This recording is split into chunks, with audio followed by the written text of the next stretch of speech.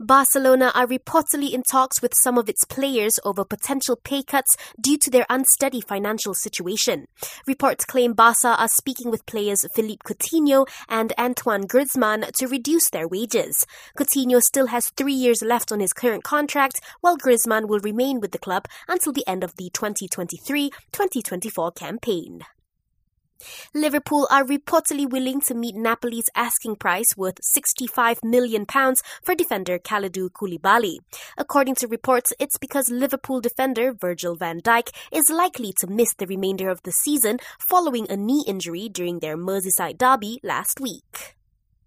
F1 world champion Lewis Hamilton says his main priority for now is to win this year's world championship and not over a new deal to remain with Mercedes. Hamilton is expected to remain with Mercedes next season. However, the two parties have yet to agree fresh terms for a new deal. And at least one national rider is expected to join the Petronas Sepang racing team for either Moto2 or Moto3 in 2022. Its team principal says it's to ensure Petronas SRT remains competitive.